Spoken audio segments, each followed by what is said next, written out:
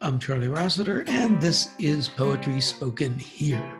Today, we're visiting with Phyllis Klein out in Palo Alto, California. Her poetry has been published in a wide variety of literary journals and anthologies. She was a finalist in the Carolyn Forche Humanitarian Poetry Contest just back in 2019. And her new book, we're going to be hearing poems from the new book, is called Full Moon Herald. It's from Grayson Press. And she says, writing is an artistic dialogue between author and readers, an intimate relationship-building process that fosters healing on many levels. And so I thought, actually, Phyllis, I'd ask you about that statement, about how you view that, about it building a relationship, etc. Well, thanks. Yeah, and thanks for having me. So I guess that it speaks to my background as a psychotherapist and also a poetry therapist. And the way that I got interested in poetic dialogue, as I call it, is started with when I was getting certified as a poetry therapist. And my mentor, Perry Longo, and I developed a workshop which we called Poetic Dialogue.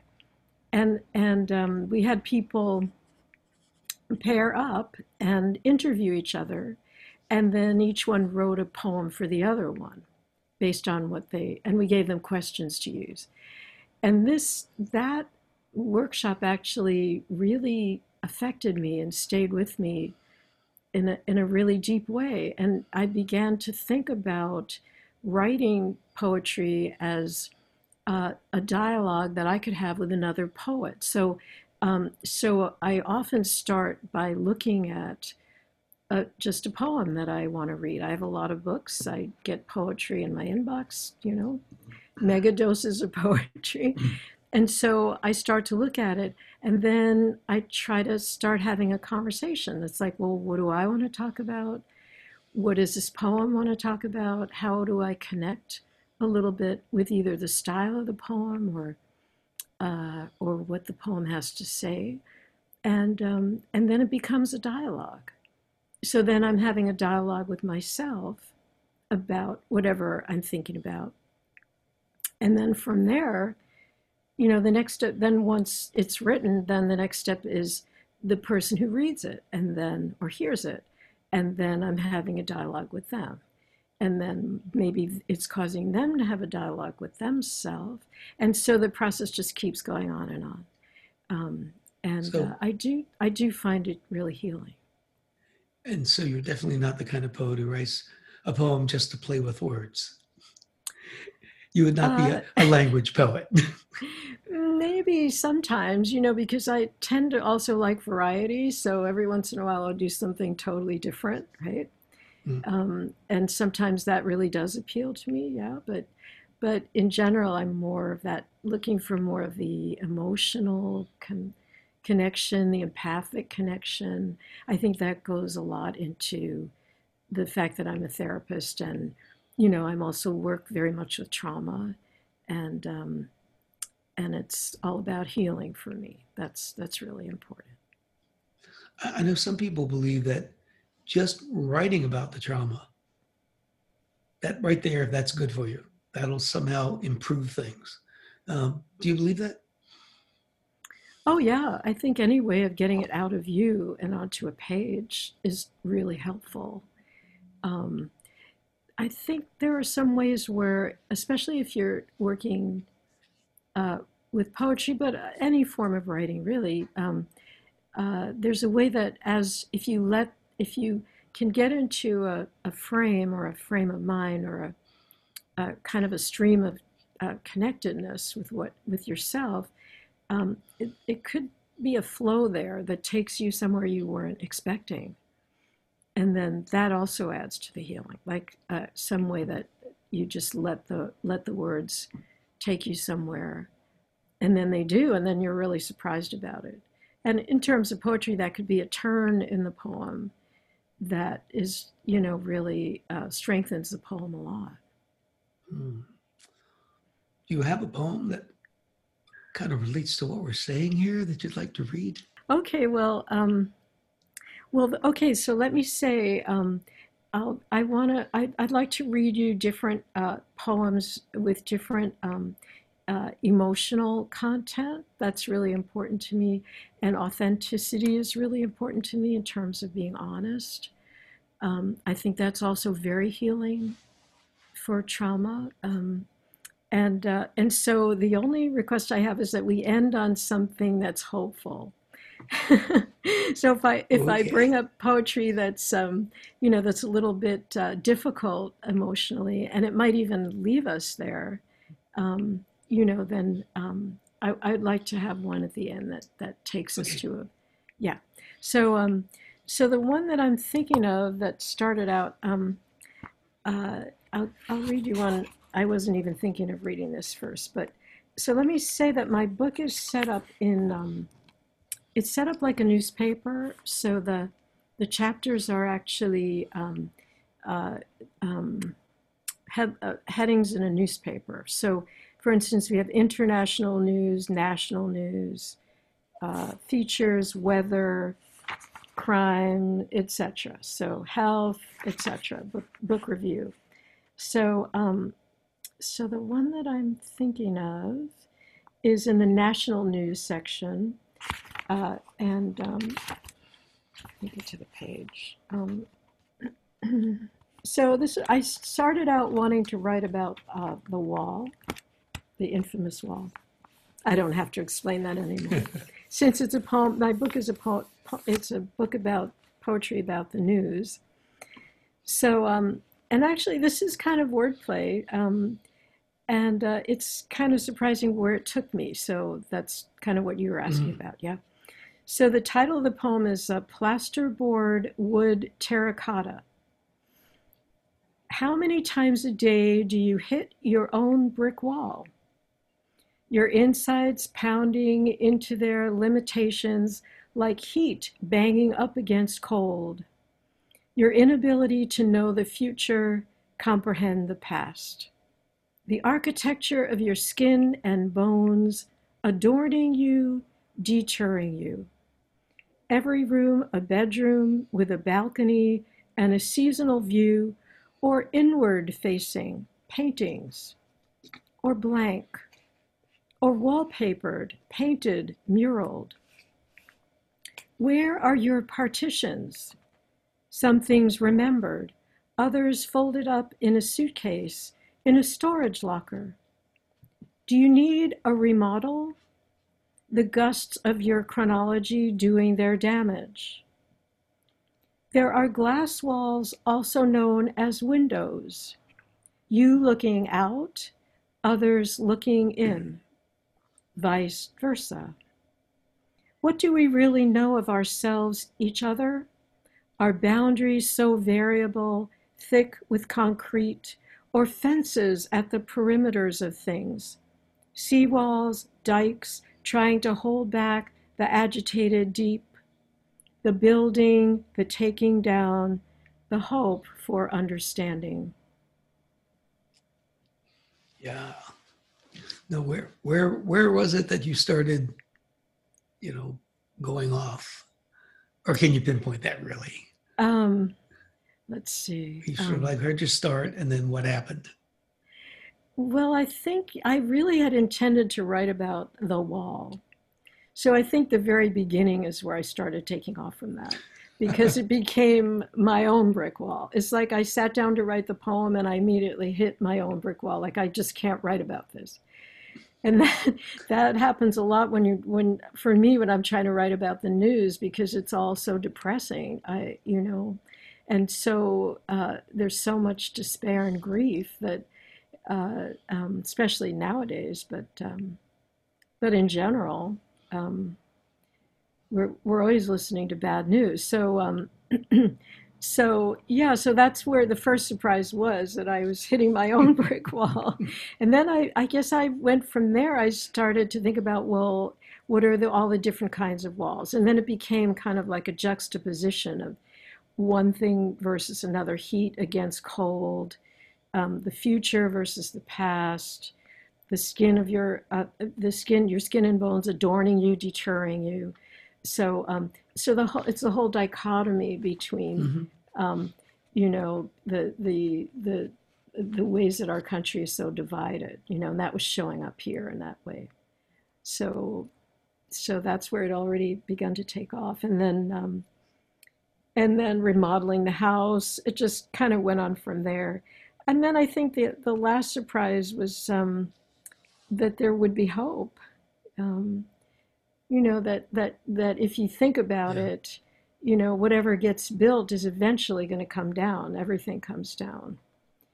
And so, in a way, that's really depressing, but in another way, that's kind of hopeful, Yeah. especially when it comes to a wall that we don't really need, in my Right. humble Right. opinion. Yeah.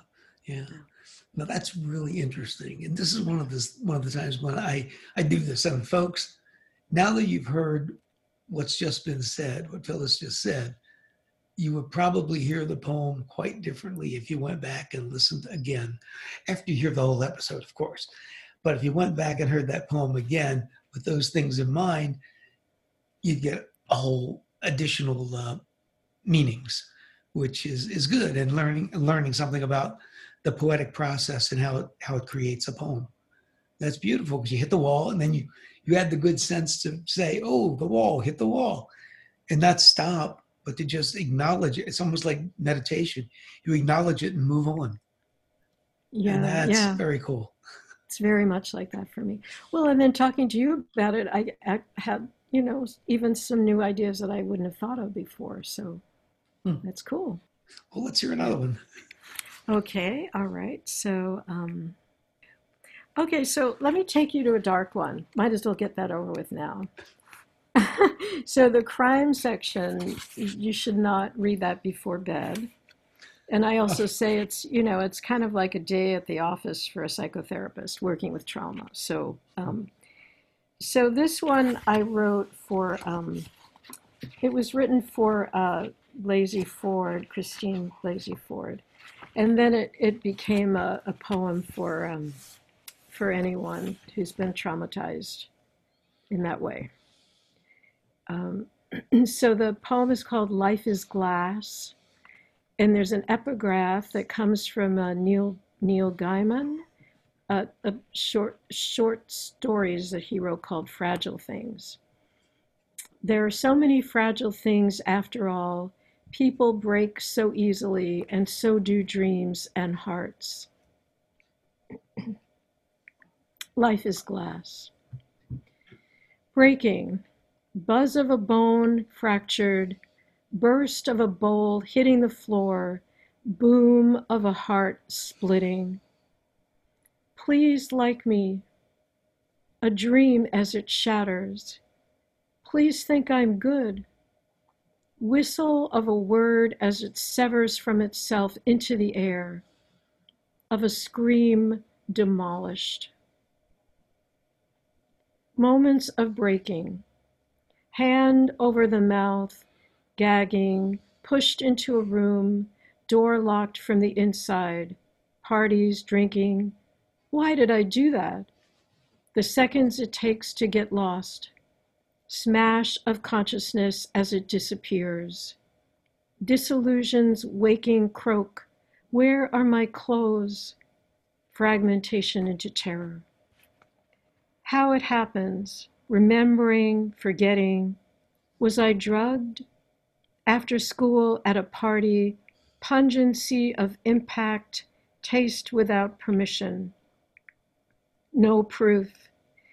In the sacristy, in a back seat, a hotel or a bedroom, did it happen?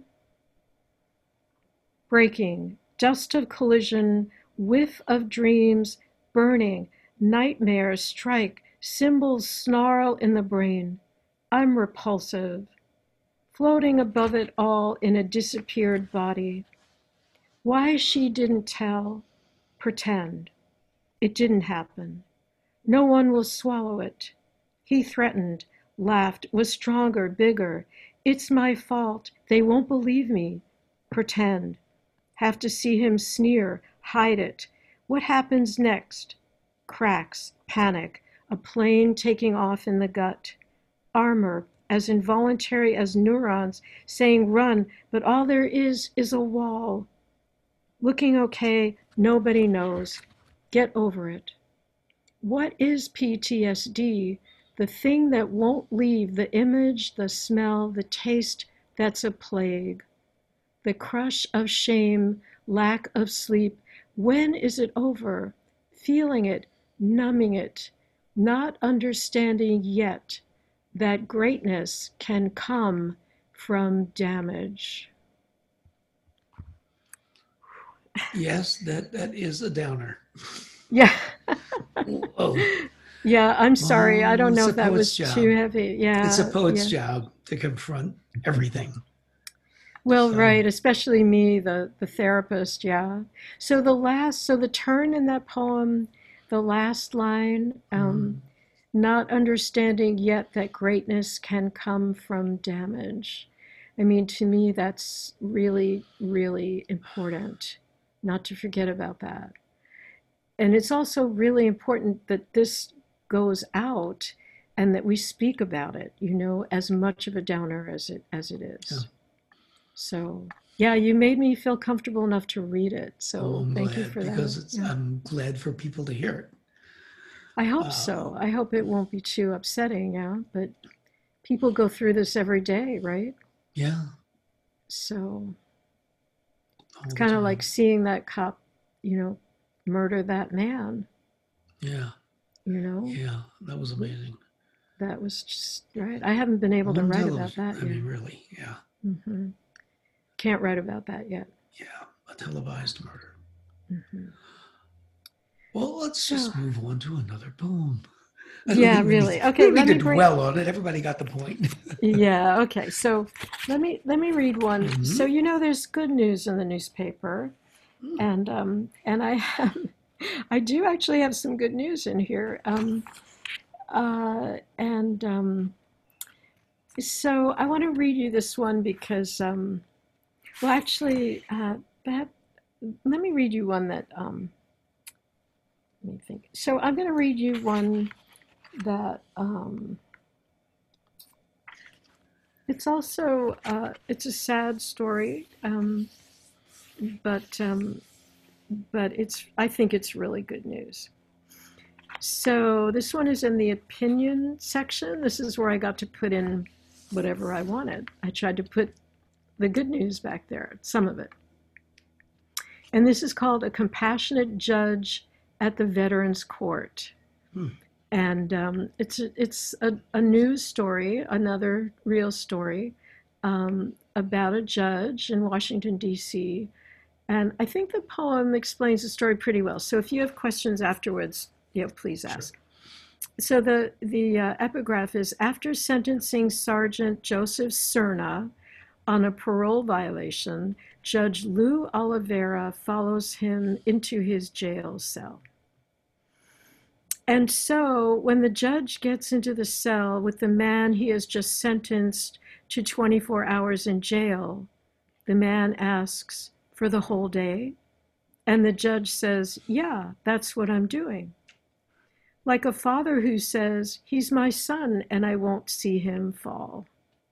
And a son who isn't alone, locked down in the dark with his terror. Because the judge has been to war too and knows there are wounds that aren't visible. Because the man, 2 decades in the military, knows another soldier died for him in combat and lives crushed under this, and not only this. And a judge can be a brother to a man who has lost his way, as two oak trees in a meadow can be connected by their roots. The way a man who has lost his way can be a messenger to remind us there is so much more to know about what's on the inside. Because we are so ready to skate on the surface of our minds, because we can do so much more to be relatives in the fields of trees, beauty, and devastation we call home. Hmm. Yeah. It wasn't clear. Did the judge was going to stay with him the whole 24 hours? Yes. Whoa, what a thing to do. Yeah. He got in the cell. So he knew this guy. Huh. And he had been, so the man that he sentenced, the reason he sentenced him was because he broke his parole, because he's an alcoholic and he was not allowed to drink. So the judge knew he had to do something, but he had a relationship with everybody in that court. He knew them all because they were all veterans, and the judge was a veteran. So he knew that this man had PTSD, and if he stuck him in a cell overnight by himself, it was going to really devastate him. So he said, I'll just come into the cell with you for the whole day. The 24 hours. He just got in there. Great. Yeah. There you go. There is good news. There is some good news. There is good news. There. Yeah. I'm glad you included that section. Oh, thank you. Yeah. Really a good idea. Yeah. Okay. Right. Okay. Yeah. To make there's sure you more balance of that it. too. Yeah, sure. Uh-huh. Okay. Well, you want to end on an uplift. Well, of course, you have time for another one to end on an uplifting note. Okay, sure. So I want to be sure you get to do that. And not that this wasn't very good news. Yeah. Right. Okay. So let's see. Yeah. Okay. So this the one I'll end on. So there is a little bit of a surprise in this one about something that just came to me when I was writing the poem.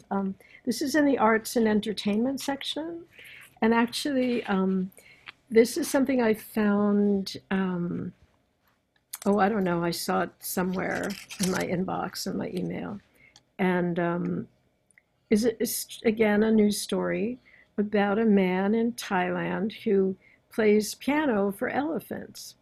Now, what he's doing is he's actually apologizing to the elephants because they've been abused. And so you can see that, my heart goes out for people who have been hurt. So this man is a very accomplished pianist. He's well known on the internet for his piano playing, and he also does this volunteer in this elephant sanctuary. And so as I was writing the poem, something came to me about the piano, and so that's in here. But really, the message of the poem is more about this man, the wonder of what he's doing.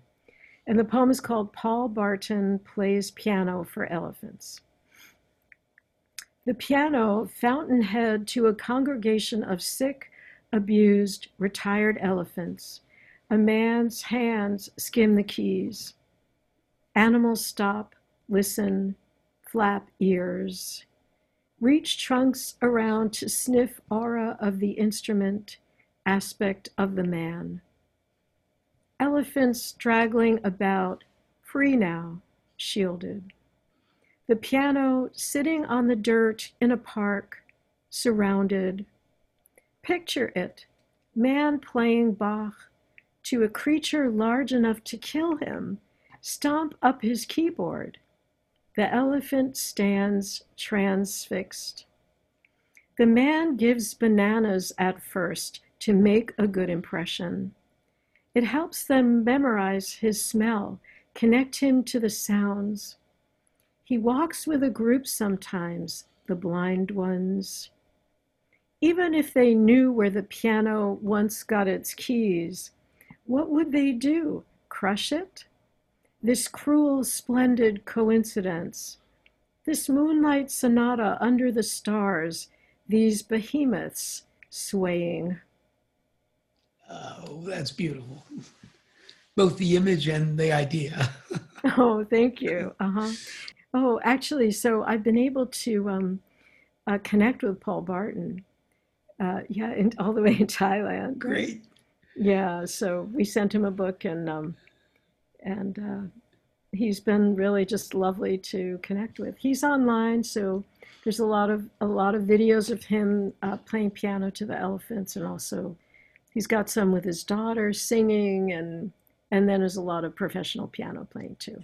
Right. So obviously, if we went to YouTube and said Piano for the Elephants would probably get it. Or put his name in, Paul Barton, and the Yeah, Elephants, exactly. and it'll That's come right. in for Anybody who could sure. find it. Yes. Yeah. Oh, Yeah. right. That's fabulous. That's great. Well, you certainly did end on a positive note. Good. Yes. Okay. Yeah. Thank you. Great. Well, thanks for being here. This has been really, really good. And I think we have a nice mix of poems and tones Oh, for good. the Yeah. prayer time. Yeah. Oh, thank you so much for having me. Yeah. So, folks, I'm Charlie Rossiter, and you are listening to Poetry Spoken Here. And our feature today, Phyllis Klein, coming to us from way out there in California.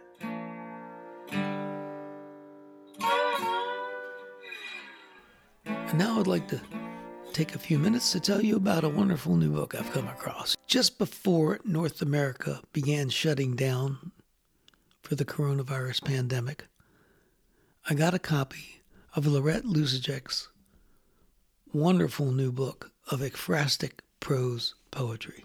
Not to keep you in suspense, I'll say right up front, I pretty much like everything about this book. But let me start in a sort of traditional manner and say a little bit about Lorette.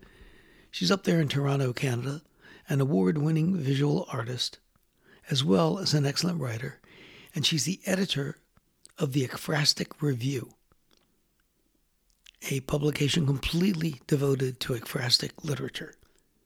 And it can be found at ekphrasticreview.net.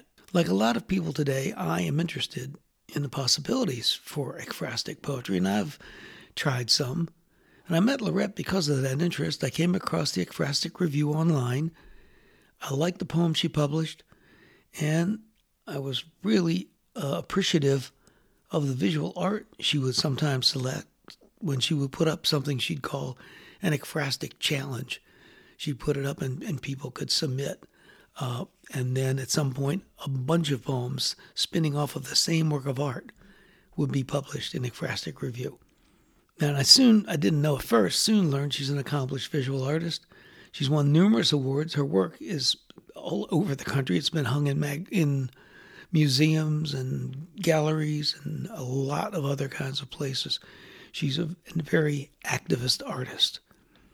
And so that's a little bit about Lorette. But now let's look at ekphrastic poetry and look at the book itself. Ekphrastic poetry, at its worst, is a description of a work of art, simplistically, foolishly telling us what we can already see. And that's exactly not what Lorette Lusacek does. The best ekphrastic poetry imaginatively uses the artwork as a jumping-off point that lets the poet refer to something somehow related to the art, but new and different, and when it really works, exciting. This is what Lorette Lusacek consistently does. I'm going to, as I do with these things, give you a couple of excerpts. You have to decide for yourself. These pieces she's written, these prose poems, are a little on the long side, so I'm not going to read whole pieces. I'm going to give you from a couple of them, a couple of paragraphs. And I picked two that are character studies because I like them a lot, and they remind me of Herbert Huncke's character studies, particularly in his book, The Evening Sky Turned Crimson. You may know that Huncke is the junkie from Times Square who was very influential with Kerouac and the Beats. When they met him, they just thought he was a creative guy and an archetypal character from the demi-monde. And so, at any rate, let me just tell you about a couple of these. And the way it works is on her website, if you buy the book, then there's an address in the book. So you can look on the website at reproduction, at a picture that she's working from in each particular piece, which makes it quite interesting. And again, as I said, I love the artist she chooses. So that's an added treat for certainly for me, and it would be for you too. This first thing I'm going to read is from a piece called Ridiculous Heart, and it's for Tommy Reyes Martinez. If you're like me, you don't know that Tommy Reyes Martinez was a famous ballet dancer in the Cuban National Ballet. And now he seems to be the owner of a restaurant, Notre Dame de Bijou, in Cuba. And here's just a piece of this several-page item that Lorette spun off of a portrait of him. Tommy's intimidating, formidable, larger than life. I don't mind. I know right away I'm in the presence of greatness. It radiates from the ruby cotton caftan that melts everything he touches. When his fabulous hand meets mine, I pull him toward me. I can't help telling him I love him. I say it just like that to the stranger about to make my breakfast. You are incredible, and I love you. He is mine. He is my doppelganger, my familiar, everything he is, I've always wanted to be. Beautiful and tragic and alive. I love that. Beautiful, tragic, and alive. That's why I selected that one to read to you, just because right there I went, oh, you got me. And now we're going to do another one right here. And this is based on an artist whose work I really love. You may also, Jean-Michel Basquiat. On the Shelburne night bus, we all move aside to give the dirty man wide berth. There are burrs clumped against his skinny corduroys, and the distinct stench of unflossed food particles is palpable in his breathing. No one can escape his pollution. It is contaminating everything. His eyes dart to and fro, jittery and sharp as his filthy fingers. The pipe he is clutching soon becomes obvious. He lights it right there on the bus. That's from a piece called Losing My Religion, and it's based on the painting Red Skull by Jean-Michel Basquiat. Be with us again next time to let poetry speak to you.